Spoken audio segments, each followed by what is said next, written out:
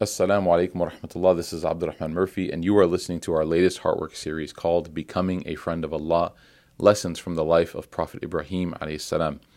If you benefit from and appreciate the work that we do here at Roots, please consider becoming a sustainer at rootsdfw.org/sustain. Your contributions go a very long way in supporting the work that we do. And if you're ever in the Dallas area, please give us the honor of being able to host you. We'll have a cup of coffee for you at Suhba, inshallah, and we'll be able to welcome you home in person. Wassalamu alaikum wa rahmatullahi wa barakatuh. Assalamu alaikum.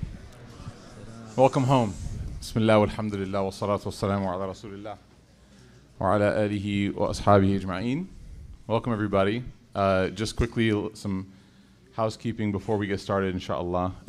So the overflow is live and ready. So if you're here and you don't have a spot to sit, we don't want you to be uncomfortable. So you can, inshallah, head over to the multi-purpose hall. The only challenge is that you're going to have to walk around because the construction for the new school year is in between us and the multi-purpose hall now. So the TVs are on, the audio is good, you'll be comfortable. If that's what you prefer, inshallah, that's available to you, bi'idhnillah. I hope everyone, inshallah, had a wonderful weekend. Welcome back to Heartwork. As you can tell, the man in the stunning blue, Kurta, mashallah. Next to me, Sheikh Yasir Qadhi. Alhamdulillah, has been so nice to come and visit us and to spend some time here with us, inshallah, on this Monday night. Sheikh, welcome. This is Heartwork. It's our weekly session for our community, young professionals, and those young families that want to come and connect to the tradition. So we alternate between different topics, and we're currently on the topic called Becoming a Friend of Allah, where we talk about, of course, the friend of Allah as described by Allah subhanahu wa ta'ala himself, Ibrahim alayhi salam. And before we get started, we have inshallah some ayat that we're going to reflect on tonight and talk about. But before we get started, I wanted to ask, first of all, how are you? Assalamu alaikum wa rahmatullah. Alaykum salam. Alhamdulillah, alhamdulillah, alhamdulillah. Thank you for inviting me. Thank you for welcoming me to your safe space, alhamdulillah. I hope it's safe for me as it is safe for all of you, inshallah. I've heard lots of positive things about your coffee shop. So one day, inshallah, we'll. You had the chai. You just had the chai. I had the chai, which was really good. Yeah. I'll have the coffee another day, inshallah. But alhamdulillah, I'm doing fine. Life is good. Life is busy, alhamdulillah. And I ask Allah subhanahu wa ta'ala to keep all of our iman strong and to give barakah in our time and to allow us to live productive lives so that when we leave, inshallah, we leave with a very positive legacy for the people that we leave behind, and we take that legacy forward for akhirah, inshallah. Ameen. Ameen, ya Rab. I wanted to, I've known Sheikh Yasir now for almost probably 20 years. The first time that I met Sheikh Yasir was in Chicago. So I was born and raised in Chicago, as you guys know, the fourth holiest city in the world, Chicago Sharif. I don't think there's much ikhtilaf on this statement, but I met Sheikh Yasir a long, long time ago, and it goes, without saying, but I'll say it, which is that Sheikh Yasir used to be at that time, right, 20 years ago, kind of like one of the more young, up-and-coming teachers, right, had arrived back from Medina and was teaching classes on the weekends with the Maghrib Institute, and now Sheikh, mashallah, Yasir has, basically evolved and grown into what I would consider now to be one of the elder scholars in America, in the world really, but in America for us, who are just students and teachers. And quite literally, the space that you're sitting in, Roots, quite literally would not be possible without the work that Sheikh Yasir did for those of us who were sitting in his classroom in the Westin Hotel in Chicago learning Light of Guidance. 2004. 2004, subhanAllah. So I have to thank you. And everyone who's benefiting from Roots has to know that there are many people on that journey that sort of molded Roots into what it's become. Many of you guys hear me say a lot that the connection that we have from places like this is community, but community is built through knowledge. And that's something that amongst all my teachers, Sheikh Yasir was one of them who made a huge impression on that. With life without knowledge is no life worth living. And so that's why it's such an amazing feeling to have him here, alhamdulillah. And we wanted to continue where we left off last week. So we're doing the series of Prophet Abraham, peace be upon him, and we're going chronologically through the Quran. Now, the name Khalilullah, Sheikh Yasir, before we get started with the Quranic portion, what was it about Ibrahim alayhi salam from your knowledge and your survey of his life that made him so unique and distinct to Allah subhanahu wa ta'ala to give him that title? جيد. بسم الله الحمد لله والصلاة والسلام على رسول الله وعلى آله وصحبه ومن والاه ما بعد. The Prophet Ibrahim alayhi salam is the only prophet in the entire Quran that Allah subhanahu wa ta'ala commands our Prophet Muhammad sallallahu alayhi wa sallam to take as a role model. The only prophet, the only, that is explicitly said. Of course, generically, every story of every prophet is meant to be lessons for us and even for the Prophet sallallahu alayhi wa sallam. But to specifically say that لَقَدْ كَانَ لَكُمْ أُسْوَةٌ حَسَنَةٌ, you have a good uswa, a good role model في إبراهيم, in Ibrahim. That only happens to one prophet, and that is the Prophet Ibrahim alayhi salam. So Allah subhanahu wa ta'ala is telling all of us that there's something about this man that is so amazing that even the greatest man on earth who ever walked the face of this earth, even he is told, take him as a mentor and role model. And by the way, this shows you, no matter how great you are, human beings, they need mentorship. Even the greatest. You just need people to encourage, and of course the Prophet is the greatest human being. But in his modesty, in his humility, when somebody came to the Prophet and said, Ya khayr al-bariyya, O best of all mankind, he himself said, no, that's my father Ibrahim alayhi salam. Even though he is the best of mankind, right? But the one who is the best should not view himself as being the best. Let others acknowledge him. We acknowledge. But when he was said the best of mankind, he does not believe himself to be the best. And that shows he is the best. Like to ascribe piety to yourself is not a part of taqwa. So the question you're asking me is what makes Ibrahim special? Frankly, much more than can be summarized in a few points in this. But Allah Azza wa Jal mentions that inna Ibrahima kana ummatan qanita lillah, right? This is a powerful verse. Ibrahim is an ummah. Ummah has multiple meanings. One of them, you all know what ummah means. Ummah means a nation. And it's really powerful that Allah uses ummah for Ibrahim alayhi salam, despite the fact that unlike many of his progeny, unlike Musa and Isa and the Prophet who have massive ummahs, Ibrahim did not have an ummah in his lifetime. Understand this point. Ibrahim alayhi salam did not have a massive following in his lifetime. And yet Allah calls him an ummah. You don't need a physical ummah to make the impact of an ummah. You don't need thousands of people around you to make the impact of, in fact, more than 1,000, more than a few thousand. Ibrahim alayhi salam is universally acknowledged as the greatest and the most respected human being on the face of this earth in terms of quantity. In terms of quality, our Prophet, yes. But quantity-wise, again, Jews, Christians, Muslims are more than 50% of this earth. Jews, Christians, and Muslims put together, they are the Abrahamic faiths. And all of them love and respect Ibrahim alayhi salam. Not all of them love Moses the way they love Ibrahim. Not all of them love Jesus. Not all of them love our Prophet. Of course, quality-wise we do. But quantity-wise, it is Ibrahim alayhi salam. So Allah Azza wa Jal is indicating that your legacy is not based upon the quantity of your followers. You can be a one-man ummah as Ibrahim alayhi salam was. And of course, so many other things can be derived. I mean, again, why is Ibrahim such a role model? Allah Azza wa Jal mentions, وَإِذِ ابْتَلَى إِبْرَاهِيمَ رَبُّهُ بِكَلِمَاتٍ فَأَتَمَّهُنَّ. Recall and know that Allah tested Ibrahim with many commandments. And He perfected all of them. Once He perfects them, what does Allah say? قَالَ إِنِّي جَاعِلُكَ لِلنَّاسِ إِمَامًا. Once you fulfill the commandments of Allah, your maqam, your status rises up. And He perfected the commandments to such a level that Allah Azza wa Jal says, as soon as He finishes all the tests, I'm going to make you an imam for all of mankind. So how does one gain legacy and respect? How does one gain impact? It is by strengthening your relationship with Allah subhanahu wa ta'ala. When you strengthen your relationship with Allah Azza wa Jal, automatically your impact on other people, automatically the quality of your life changes.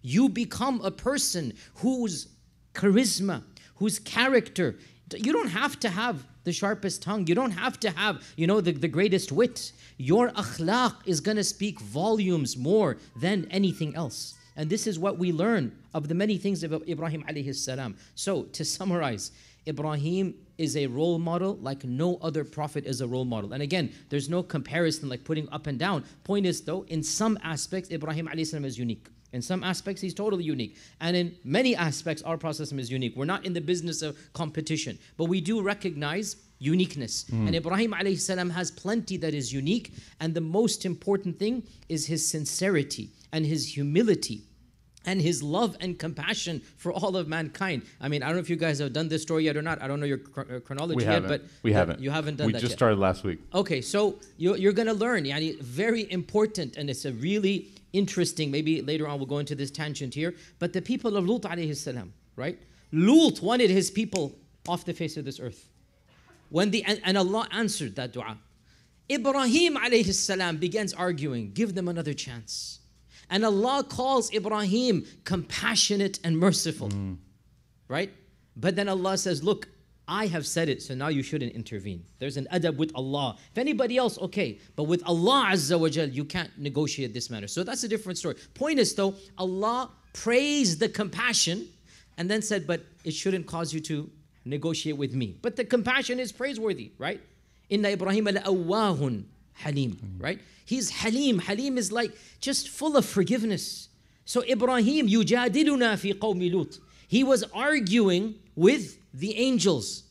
How was he arguing? Come on, give them another chance. You know, don't do it now. Just stall it for a little bit more. And Allah Azza wa Jal mentions he did this because his heart was full of a softness, right? And this is a really deep point. Maybe later on we can get into this. But this is a praiseworthy aspect for Ibrahim alayhi salam. The fact that his heart was so much full of love for all of mankind, even those that were disobeying Allah, even those that were going to be punished. Okay, the punishment is there, but your heart doesn't have to have hatred. Somebody's doing something wrong. You know, there should be some compassion as well, that you want to have them guided, give them another chance. So all of this we learn from the story of Ibrahim alayhi salam and much more than this. SubhanAllah, it reminds me of the point in the seerah where the Prophet ﷺ, like after battles, when some of the Muslims would be celebrating, he would generally be in a somber state, realizing that those people who had died in opposition, right, in literally in a state of warring against the Muslims, that it wasn't ultimately going to be for their benefit. And the Prophet ﷺ had that compassion. This is one of those amazing things that you see even spiritually, that lineage. We know that the Prophet ﷺ, of course, is physically and from a family point related to the Prophet Ibrahim ﷺ, but even spiritually he took that. You know, Shaykh, last week we talked about this point, and essentially we made this and we left it as our one point from last week. Ibrahim had to stand up in a moment of principle. The Quran says to his father, Azar, and he asked this very difficult question. And we all know we've had difficult conversations with our parents, right? I was going to actually even ask you, what is it like having not gone to med school? I mean, you're a doctor, but kind of, right? Thank you so much for bringing that up. Do you help people on planes, or are you not that kind of doctor? You're bringing up the memes here, huh? I kid you not. Seriously, one time my mom introduced me to somebody, and literally, no exaggeration, you know, she said, you guys speak Urdu, some of you, I'll say it in Urdu, right? Ye doctor hai, lekin asli doctor nahi hai. He's a doctor, but he's not the real doctor. Don't get confused. He's like the fake, the PhD doctor. It's like... So tension with parents, right, on a spectrum goes from... he's a doctor but not a real doctor, to what the Quran mentions about Ibrahim alayhi salam. And we just finished, I know that this is one of your favorite chapters, I wish we could have gotten you for that, was the story of Sayyidina Yusuf alayhi salam with Yaqub. And so we started last week saying, look, the Quran has a plurality of experiences, right? You have Yusuf and Yaqub, Joseph and Jacob, great father-son relationship. But there are many in this room that read that story and they can't help but feel a void. How does the Quran giving us this relationship now, right? Because in reality, you would say, well, shouldn't all prophets have perfect relationships in their home? Shouldn't they be able to live a perfect family life? And sometimes we feel guilty as Muslims knowing that we want to follow what the Prophet ﷺ came with, but we do have tensions in our home. What's the wisdom in the Quranic guidance on sharing a story of a prophet who struggled with his own father? So we don't get to choose our families. Allah chooses. And every one of us has to deal with different types of family situations and dramas. Now, when you're young, you think only your family is messed up. Everybody else's family is picture perfect. I can assure you, every single family has its ups and downs. I'm not saying everybody's equal. Definitely some have different and more difficult problems than others. But every single family has its issues and relationships. This is the reality of life. And we need to understand that that's really one of the purposes of life, to be tested in different ways. So family collectively is a test. Wealth is a test. Free time is a test. Every blessing Allah has given us is also a test, and every test is a potential blessing. That's the reality of life. Nobody has a perfect life. The perfect life, that's in the akhirah. That's in the next life. That's the whole point here, right? In fact, what do we learn? Again, all of these are collected points here. What do we learn about grief and stress? What do we learn about anxiety? The first phrase that will come from the people of Jannah when they enter Jannah, like when you enter Jannah, right? The Quran tells us in Surah Fatir, what are you going to say when you enter Jannah? It's not, oh my God, look at all the furniture. Oh my God, look at my mansions. Oh my God. What is the first thing you're going to say when you enter Jannah? وَقَالُوا الْحَمْدُ لِلَّهِ الَّذِي أَذْهَبَ عَنَّا الْحَزَنَ. Wow. Alhamdulillah. Finally, nothing to worry about. I want you to think about that phrase. When does grief actually stop? Not when you leave your parents' house. A lot of you at this stage think, as soon as I get out, I'm going to live a happy life. SubhanAllah. Sorry to break it to you. Life is just beginning when you leave the nest. Sorry to break it to you, but you're going to have, no matter how difficult the situation, by and large, Allah knows each one, but generally speaking, your biggest battles are still ahead of you. I'm sorry, somebody's got to tell you this like an older brother. Your biggest battles are ahead of you. And sometimes those battles are, again, those who are parents know this. The day that, and Allah protect all of you, your son or daughter is fallen sick, you're driving to the emergency room, that battle, just wait till that happens. And everything before that is going to be a walk in the park. The battle of an emergency room, a 911 call, and we all know this as parents, you know. That battle, subhanAllah. And may Allah protect all of us and our children and whatnot, but you don't know the meaning of those types of battles if you just have a shouting match with your mom and dad. And I'm not trying to trivialize, I'm sure some are really bad and whatnot, but I'm saying there are many battles ahead in life, right? And there is never going to be a point in your life where everything is going to be checking all the boxes. That's not what this life is for. What you're thinking of is Jannah. And if you want Jannah, the way to get Jannah is by battling one anxiety after another, overcoming one stress after another, dealing with one grief in the proper manner after another. And you keep on doing that and keep on doing that and keep on doing that until finally there is no more grief and you're entering Jannah.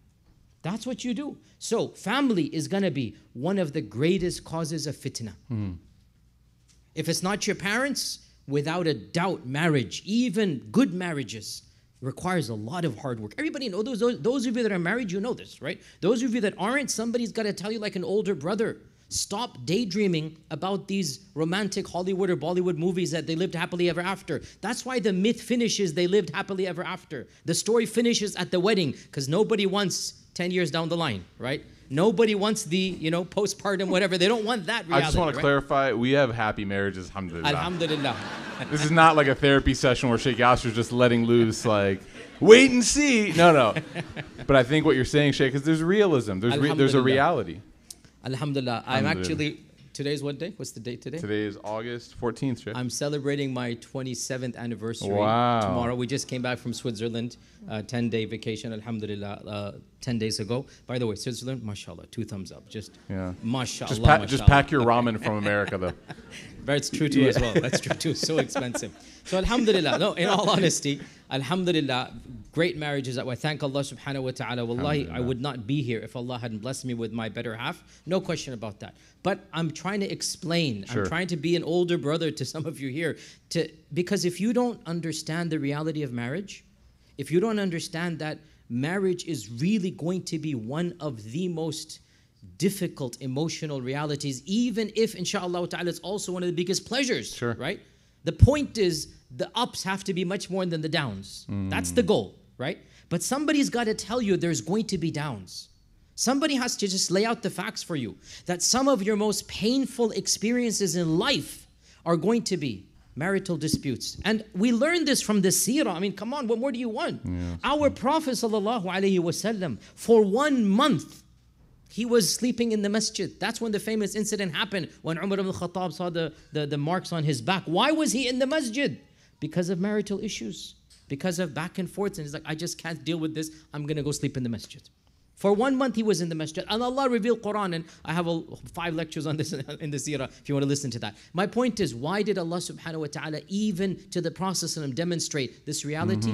Because he's the role model for us. Yeah, and we mentioned this last week. We said the Quran doesn't have all the historical details and the numbers that you might find in other religious texts, because ultimately the purpose of the book is guidance. And the reason why you have these ups and downs being memorialized and contained and preserved is because we all need these in order for us to be guided. Imagine if the Quran was just filled with stories of prophets that had really beautiful and very there would be no role model. There would be no mentorship. And what do you need more, Sheikh, than a time when you're down than the Quran? You need to look at the story of Ibrahim. I mean, if you have an argument with your parents or a situation with your relatives and you look at the story of Yusuf, I mean, even with his father it was good, but with his brothers it wasn't. Right? And then you look at with Nuh alayhi salam, his son, right? There was difficulty. If you look at every prophet, there was some sort of familial relationship that had some tension, some issue. Why?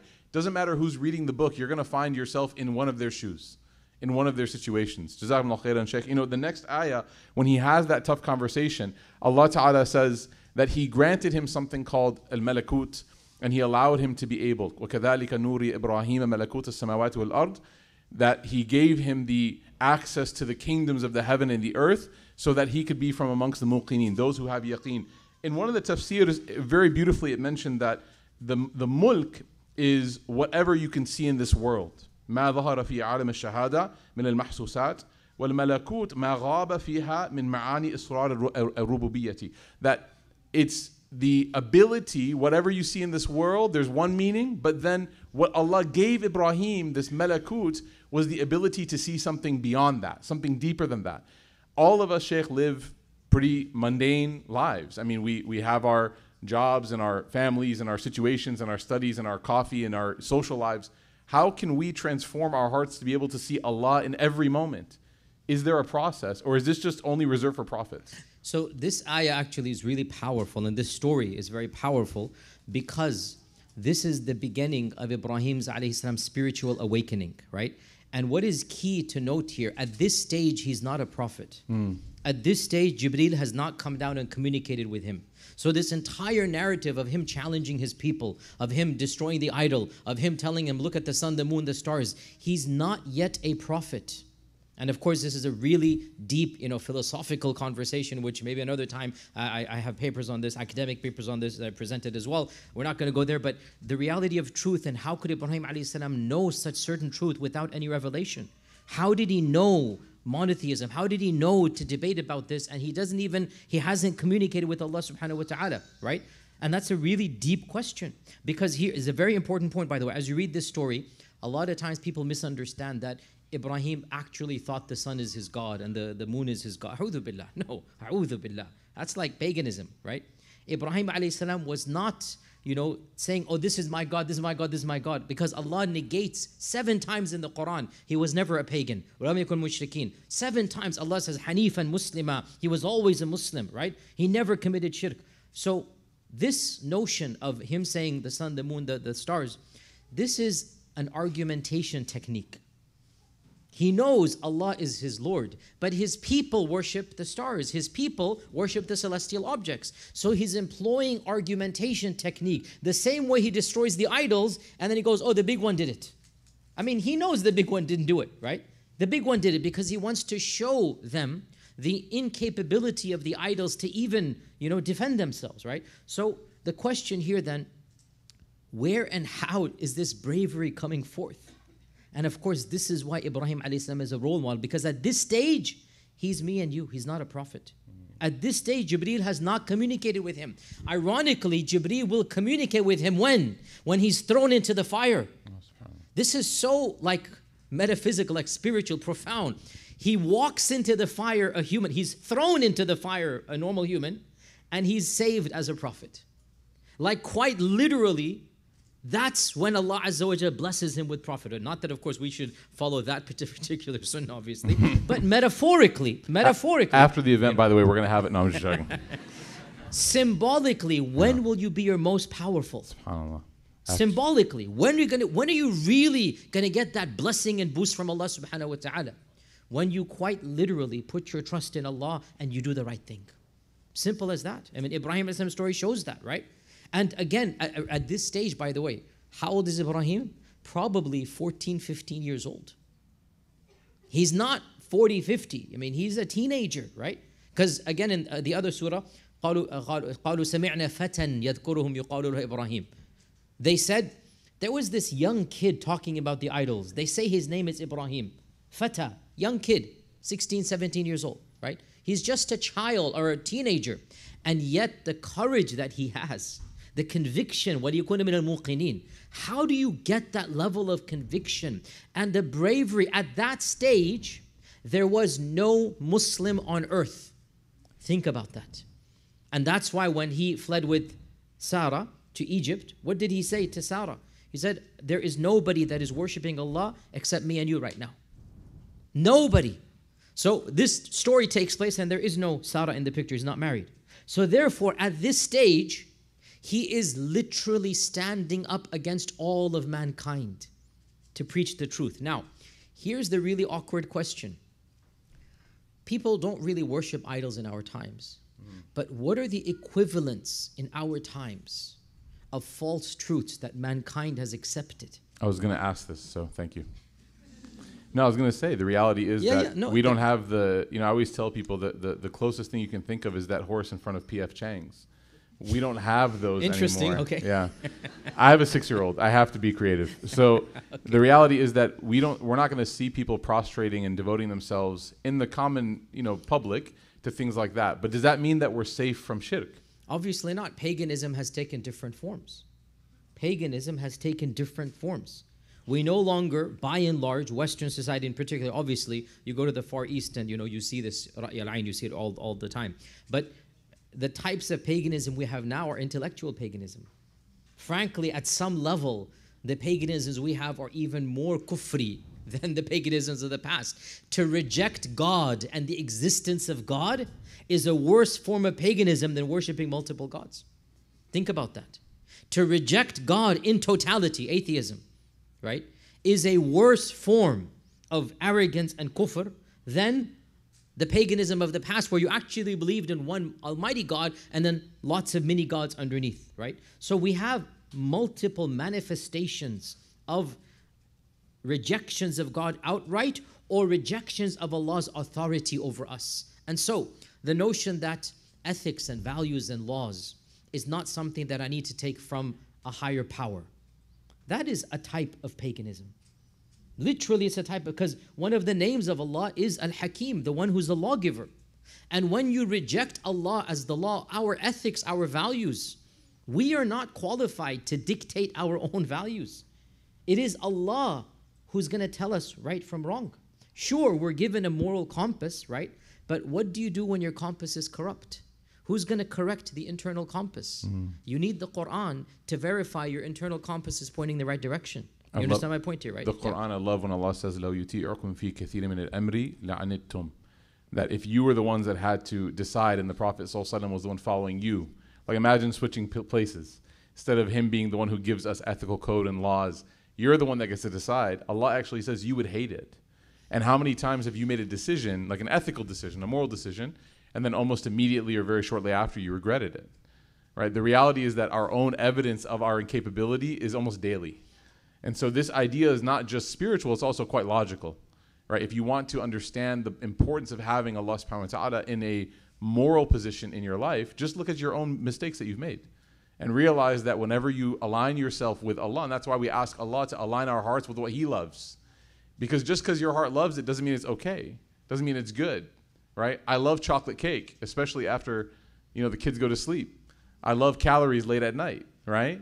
But it's clearly not doing well for me. Right? Alhamdulillah. You don't stop nodding. People are nodding. That was not like an agreement thing, right? That was a rhetorical thing. The point being is that we make decisions all the time and we end up regretting them almost immediately But if a person aligns their heart with what Allah subhanahu wa ta'ala loves, it might be difficult. It may not be easy, but it will always be free from regret. We ask Allah ta'ala and to grant us that. And the Quran is actually a beautiful verse in Surah Al-A'raf. Memorize this verse. وَلَوِ اتَّبَعَ الْحَقُّ أَهْوَاءَهُمْ لَفَسَدَتِ السَّمَاوَاتُ وَالْأَرْضُ وَمَنْ فِيهِمْ. If truth were subjugated to their whims, if truth followed their desires, truth is above the desires of a group of people, right? We do not vote for morality. Morality and ethics transcends a majority vote. We need to understand this point here. Just because a group of people decide something is right or wrong doesn't make it right or wrong. That's their decision. And Allah says in the Quran, وَلَوِ اتَّبَعَ الْحَقُّ أَهْوَاءَهُمْ. If truth were subjugated to their whims and desires, لَفَسَدَتِ السَّمَاوَاتُ وَالْأَرْضُ وَمَنْ فِيهِنْ. Everything in the heavens and earth would become corrupt. Truth is above the desires of a group of people. And because of this, we need a higher source of guidance. That's where the Quran and the life of the Prophet ﷺ come into play. One last question, Sheikh, and then we want to open it up to Q&A. There's a passage in Surah Al-Anbiya, and we're going to do more of this, inshallah, next week and the following weeks. But there's something that you mentioned when Ibrahim alayhi salam goes through this process of trying to demonstrate to these people that have had all of their faculties sealed, meaning that their logical conversations are not working. Him trying to rhetorically engage with them is not working. So he engages in this practice, which he hopes, this demonstration of sorts, this protest, where he hopes that it will crack, no pun intended, the seal that's around them to show them their own flaws. And that plan that he has is that they have all these inanimate objects that they fashioned, they created, and then they themselves devote themselves to in worship. So while they are gone one day, Ibrahim alayhi salam in the Quran memorializes this moment. He destroys all of the idols except for one, except for the biggest one. And then he takes the weapon of destruction and places it in the hands or in the lap or the possession of the one that is the biggest one. So there's only one idol left, and it has the axe or the club or whatever it may have been. And when they come back, these people are furious because they see all of these deities that they worship, these stones that they pray to, they're all destroyed. And they say, as Sheikh Yasir mentioned, that they describe him, قَالُوا سَمِعْنَا فَتَى يَذْكُرُهُ يُقَالُ لَهُ إِبْرَاهِيم, that we heard about this guy, this young man, Ibrahim, that he was speaking about doing this plan, about doing this thing. So let's go ahead and interrogate him. Let's go and indict him. And they go and they ask Ibrahim alayhi salam, and they wanted to sort of make this big inquisition, this trial that they were going to try to find him guilty in front of everybody. They asked him, was it you who did this to our gods, Ibrahim? And Ibrahim responds, and he says, no, why don't you ask the biggest one? He's the one that has the weapon in his hand. Ask him if they're those who can talk, yantiqun. There's a verb here that I think is very interesting. فَرَجَعُوا إِلَىٰ أَنفُسِهِمْ. They turned into themselves. They retreated inward. And they started to have this almost internal dialogue, whether it was individually or whether it was as a collective. And they said to each other that we know that we're wrong. We know that we're wrong. So there's a point here, Sheikh, that I want us to think about and finish on, which is every single one of us in this room can identify with that ayah probably. Don't raise your hand, but think to yourself, if you've ever thought in a moment, as something's happening or going on, and you're standing on clearly the opposite side of what's correct, and you have that deep introspective thought where you say, you know what, this is not right. What I said, what I did, this is incorrect. Sheikh, how do we take ourselves from that moment and not become those people who then go back on what they know to be correct and keep charging down the path of deviance or the path of wrongdoing? How do we humbly own up to our mistakes and come out of that trance of desire or whatever it may be and fix ourselves to get back on the straight path? Excellent question and point. And just quickly before I answer that, so remember the story is taking place before Ibrahim alayhi salam becomes a prophet. He's doing this as a regular Muslim, quote unquote, right? And so this type of technique, he literally said the big one did it. Technically, the big one didn't do it, right? And that's why in the hadith in Sahih Bukhari, on the day of judgment, when people go to Ibrahim and say, you make shafa', he's going to say, no, I said a lie and I feel so guilty about it. Or I said 3 lies. And he's going to mention this little trivial thing here.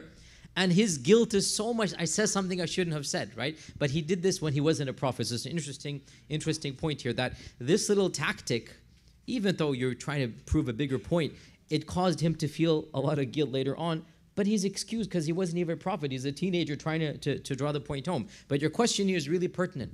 And that is, well, another point to be mentioned. Again, there's so much profundity in these verses.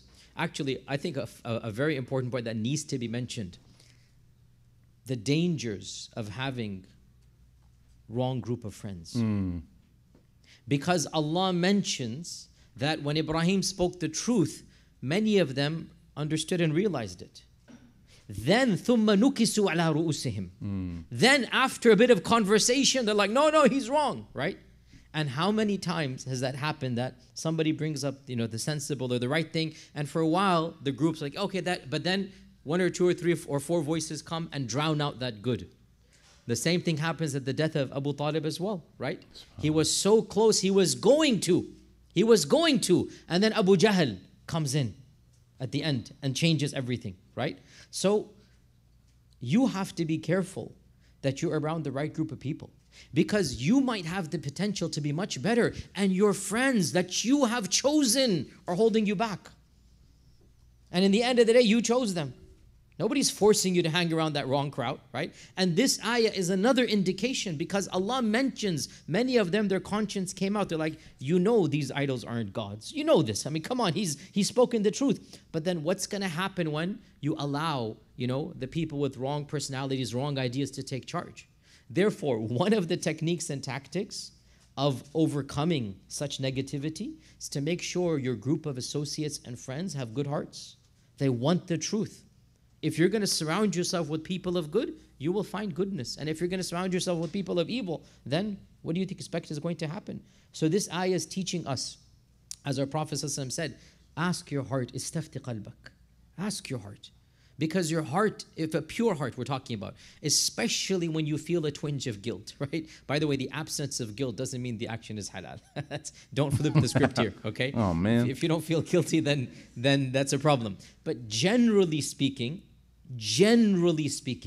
again, not every aspect of fiqh, but the moral issues of life. The moral issues of life, right? We're not talking about the technicalities of fiqh. If you don't know and whatnot, then ask the shaykh and they'll get the fatwa. But how you treat somebody. If you feel guilty for how you treated somebody, chances are, like 9 times out of 10 or 99 times out of 100, that you did something wrong.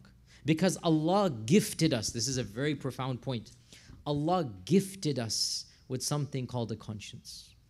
Can you imagine if we didn't have a conscience? Can you imagine if we didn't have that pinch of guilt? Of course, the technical term is fitra.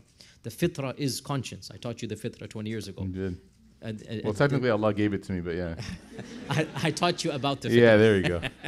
Elaborated on it. You attended the Summit when you did fitra, right? I did. Yeah, okay. So we went into a lot of detail. Yeah. Funny story I got to tell you about Friday morning in Summit. But anyways, okay. I got some visitors. Oh, yeah, I remember that. So Okay, yeah, that's a whole different thing. Okay.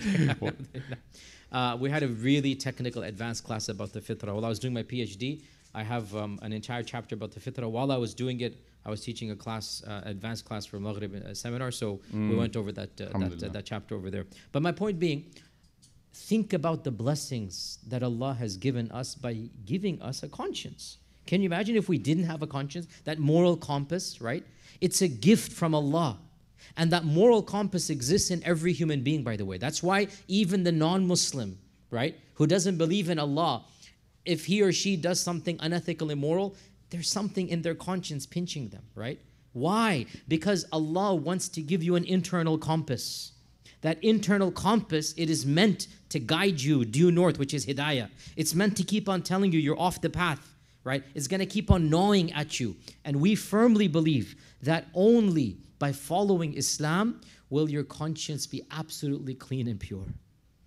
By following the guidance of Allah, by having a connection with Allah, your conscience is going to be pure. You're going to find sakina. That is the ultimate peace. The ultimate peace when your soul is at rest, when you feel nobility, when you feel productive, when you feel good about life. You're only going to feel good about life when you're living the life worth living.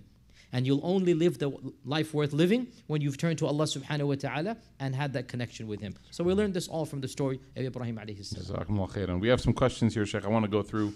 So if you want to ask questions, feel free to scan the QR code and send them in. We have a question here from, I think, a brother or sister who who's Kurdish, because the question is Prophet Ibrahim Kurdish? Because we know he was from North Iraq.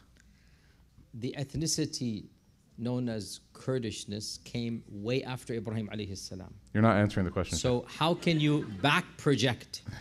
So when I was in Saudi Arabia, right, a journalist, listen to this, a journalist said that, this when I was there, a student in Medina, I was there for 10 years, right? So a lot of things happened in my lifetime during that phase. A journalist, not a scholar, just like a, sahafi like that. Yeah. He said, why should we not be proud to be Saudis? Then he said, the Prophet ﷺ was a Saudi. When he said this, it caused a huge controversy.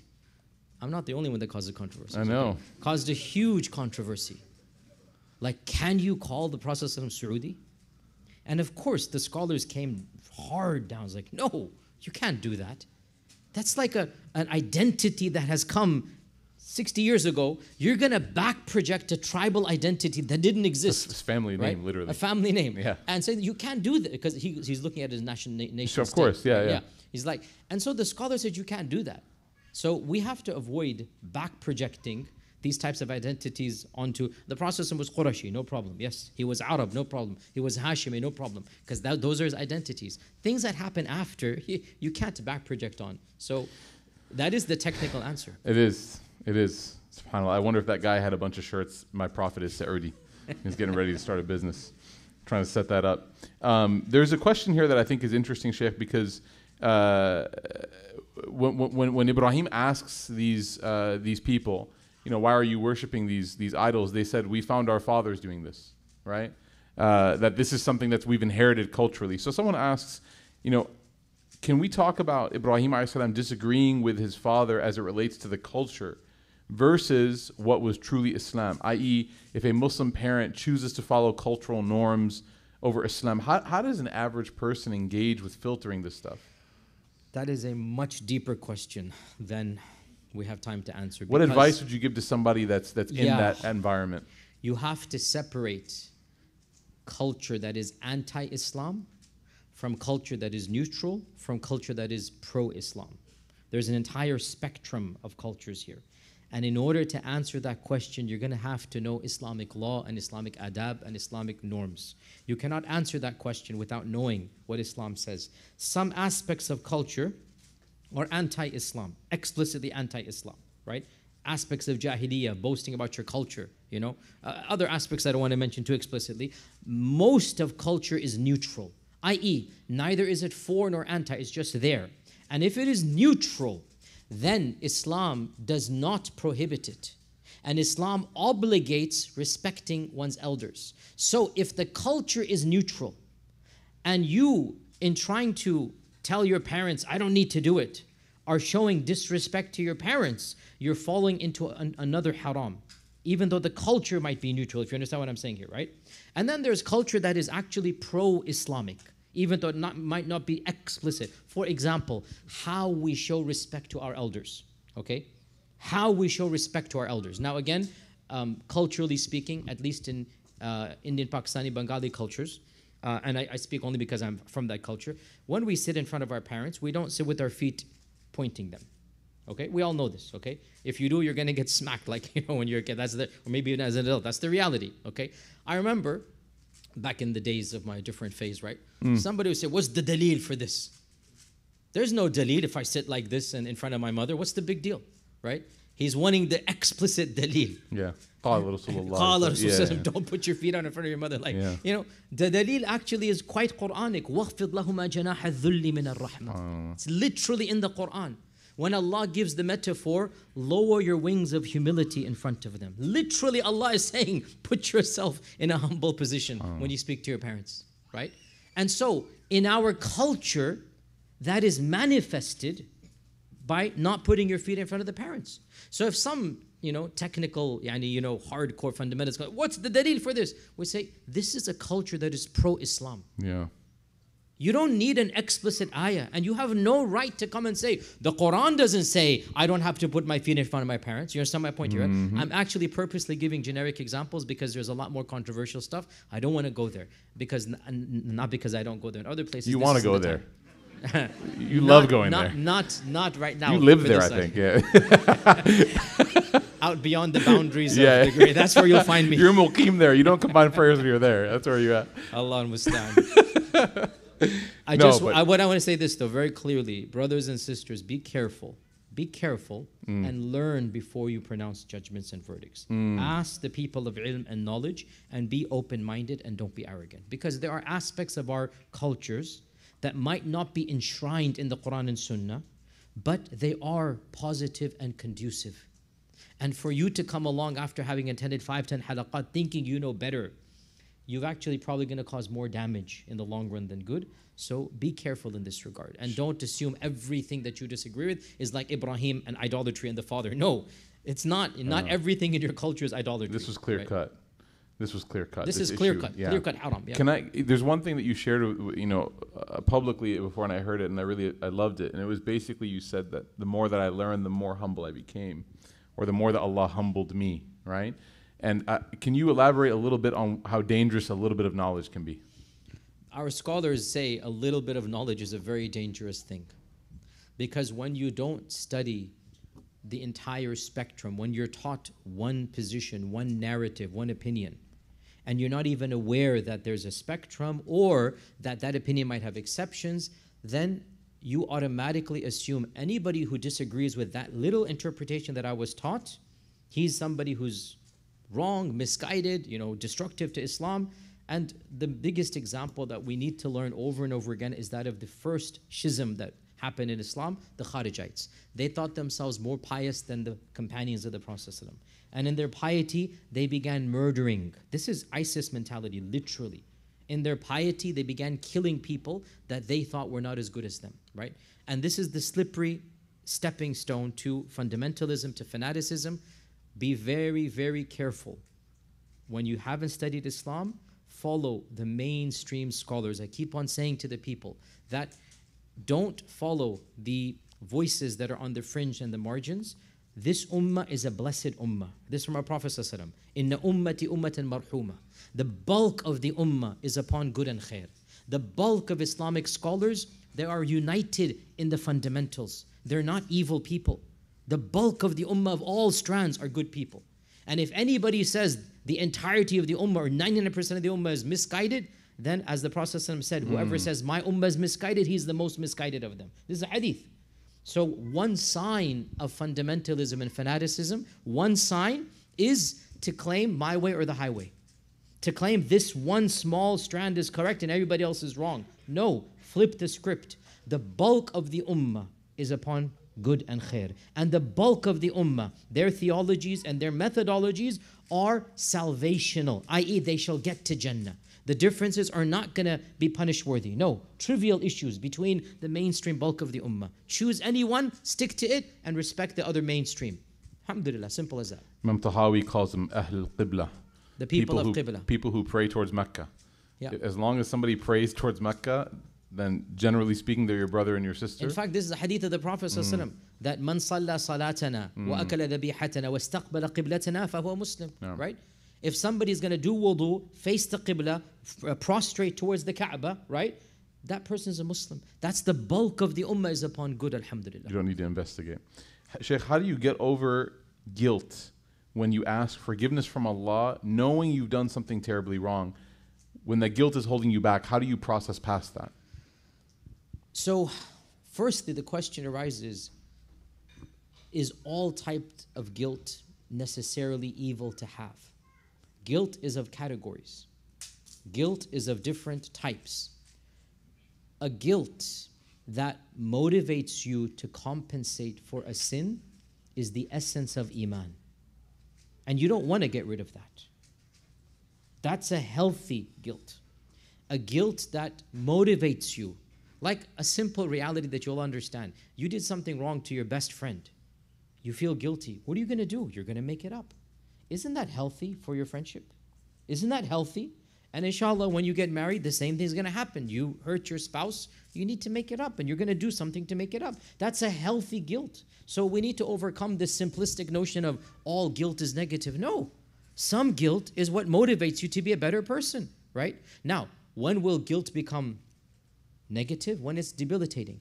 When it's going to stop you from doing something. When it's going to cause you to just go into withdrawal symptoms or depression or cut off from any good. That guilt is wrong. So, if guilt is causing you to not do other types of good, that is a shaitanic guilt. And I'm going to be very explicit here. Let not the guilt of one sin prevent you from doing good deeds in other areas. Let not the guilt that you're feeling because of one negativity in your life, because of one area that you're falling short, let not that mini failure prevent you from success in other fields of your life. If that is happening, then that guilt is debilitating. Can you give a hypothetical? You have to be very, very cognizant of your own heart. Because shaitan, this is Ibn al-Qayyim mentions this, and also Ibn Rajab in his book of the reality of Riya, he mentions this. One of the tactics of shaitan, he's going to make you feel so guilty that you see an opportunity for good and you're going to say, I'm not worthy of it. I'm not going to do it. This is a tactic of shaitan.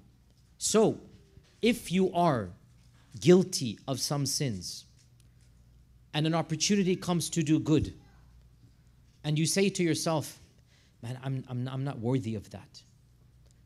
Maybe you're not, maybe. But then flip the script. I'm not worthy of it, but what if I'll do this so that I can counterbalance my sins?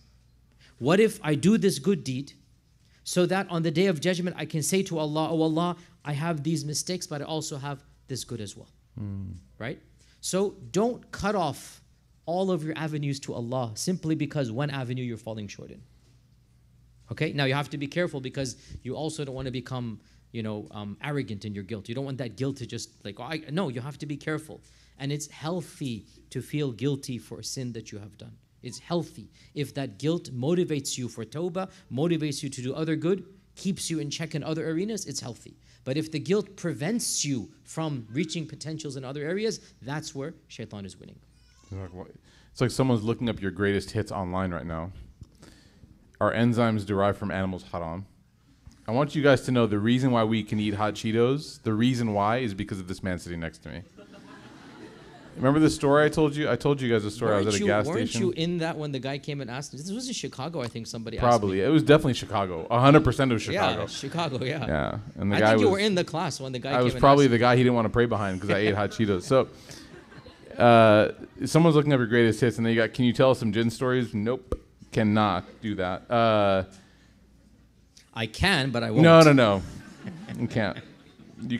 We can send them to Epic, inshallah. You can hear them there. There was one that I like. We have time for one more probably, inshallah. But okay. What is the threshold that a person has? So back to the story of Ibrahim alayhi salam. So he's having this really tough conversation with his father, and as we'll come to know as we explore this series more, there's a point where he has to make a departure from his father, and he makes this very emotional dua to his father, or to Allah about his father, and he says, I'm going to pray that Allah Ta'ala forgives you, and I'm going to pray that Allah guides you. What is the threshold, Sheikh, of a person making that decision of, I don't want to say cutting off because we don't believe, لا يحل للمؤمن أن يهجر أخاه فوق ثلاثة أيام, that a person can't abandon somebody totally, but what's the threshold that a person can place in their own life for setting a boundary? This is not a question of fiqh, it's a question of adab, of etiquettes. There's no equation I can teach you.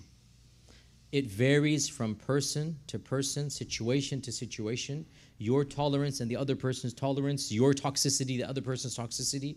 There's an entire, infinite permutations possible here. And it also varies from time to time. In other words, what happened when you were 17 should not live with you till you're 27. So, generically, the general rule is that you are not allowed to be rude to your parents. When Ibrahim's father says, I'm going to kill you, Ibrahim says, Salamun alayk, sa'astaghfiru laka rabbi. And he saves himself by walking away. He didn't just sit there and let him be killed, right? So yeah, you got to save yourself, you got to protect yourself. But generally, the general rule, you just don't have the right to be rude to your parents. Now again, there's a lot more to be said about the etiquette. Sometimes you might have to, very rarely, but generally speaking, you control your tongue. You don't lash out. And if you need to speak in a firm manner, you do so with wisdom and whatnot. If you need to cut off because being in their presence is harmful, and this is very rare, but it does happen. It is possible. And okay, not to mention too specifically, but there might be things that have happened in your childhood that actually give you PTSD. Okay, things that are, let you understand, some of these things should not be said here, but sometimes these things happen, right? And you being in the presence of a person who has done something to that level might cause you to, just lose your control of your, legitimately so. It's literally PTSD. If that is the case, then obviously we have a different ruling here, right? So you can't just give a generic ruling for every single situation, but you try your best to repel evil with good as much as you can. You try your best. And at the very minimum, you never repel evil with your parents. At the very minimum, even if you have to cut off, right? Move yourself from the situation. And then also, may I say generically, never give up hope of change. Because, when you're, again, 17, 18, 19, things might happen, situations might arise, words might be uttered. You need to grow up, even if your parents, believe it or not, don't grow up. You need to be Ibrahim alayhi salam here. And move on, learn to forgive if possible, and keep on trying to have good connections, good relationship. Every few, whatever, again, so much can be said here, but why would you want to cut off permanent ties if there's potential for change? And by the way, and again, because of who we are, we meet people like this all the time. All the time I meet people that because of one massive family argument or dispute and whatnot, they cut off ties. Next thing you know, the parent is gone and there can no longer be any ties formed. Deceased, you mean? Deceased, yeah. And then the person comes like, what do I do now? I'm so guilty. I never made up. I never tried again. 10 years went by, 15 years went by. I wish I didn't have that much anger for 15 years. It's too late. I mean, how long are you going to hold that much hatred? Maybe they've changed. Maybe, and even if they haven't, power dynamics change. Again, let an older brother tell you this, right? When you're 17, you're eager to leave the nest. You don't have the power. You are 17. You're not financially in control. You're not even paying your own, insurance for your cars. You don't have. But when you're 37 and your parents are 75, 80, the power dynamic shifts. You have to be the patient one. You have to have the sensibility, right? You need to maintain the course. And people like us, we're seeing these power dynamics. One of the most painful things you will see is that power dynamic shift. At one point in time, you're eager to leave. Then you might not have that opportunity to be with your parents, right? You have to understand these realities. So never lose hope of change. Always try to be following the footsteps of Ibrahim alayhi salam. And bottom line, in the end of the day, it's not your parents who's going to reward you. It's Allah subhanahu wa ta'ala. You're not doing this for their sake. You're not doing this to get anything from them. You're doing this because on the day of judgment, one of the biggest sources of your reward is going to be how you treated your parents, inshallah ta'ala. Jazakumullah khairan, Shaykh. I really appreciate your time. I didn't know that you flew back in today, so this makes it even more, subhanAllah, we appreciate all the time that you gave. May Allah ta'ala bless everybody here.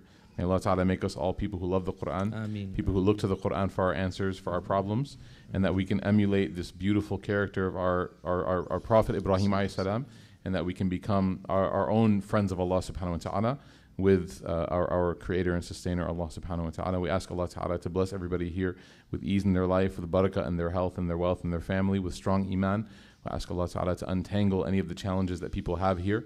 I ask Allah ta'ala to purify our hearts and souls from all of the sins that we've committed, and that He makes our hearts ready to receive the light of faith, and that we are able to act upon the faith that He gives us. Ameen, ameen, ya Rabbil Alameen. Subhanak Allahumma bihamdik, nashhadu an la ilaha illa anta nastaghfiruka wa natubu ilayk.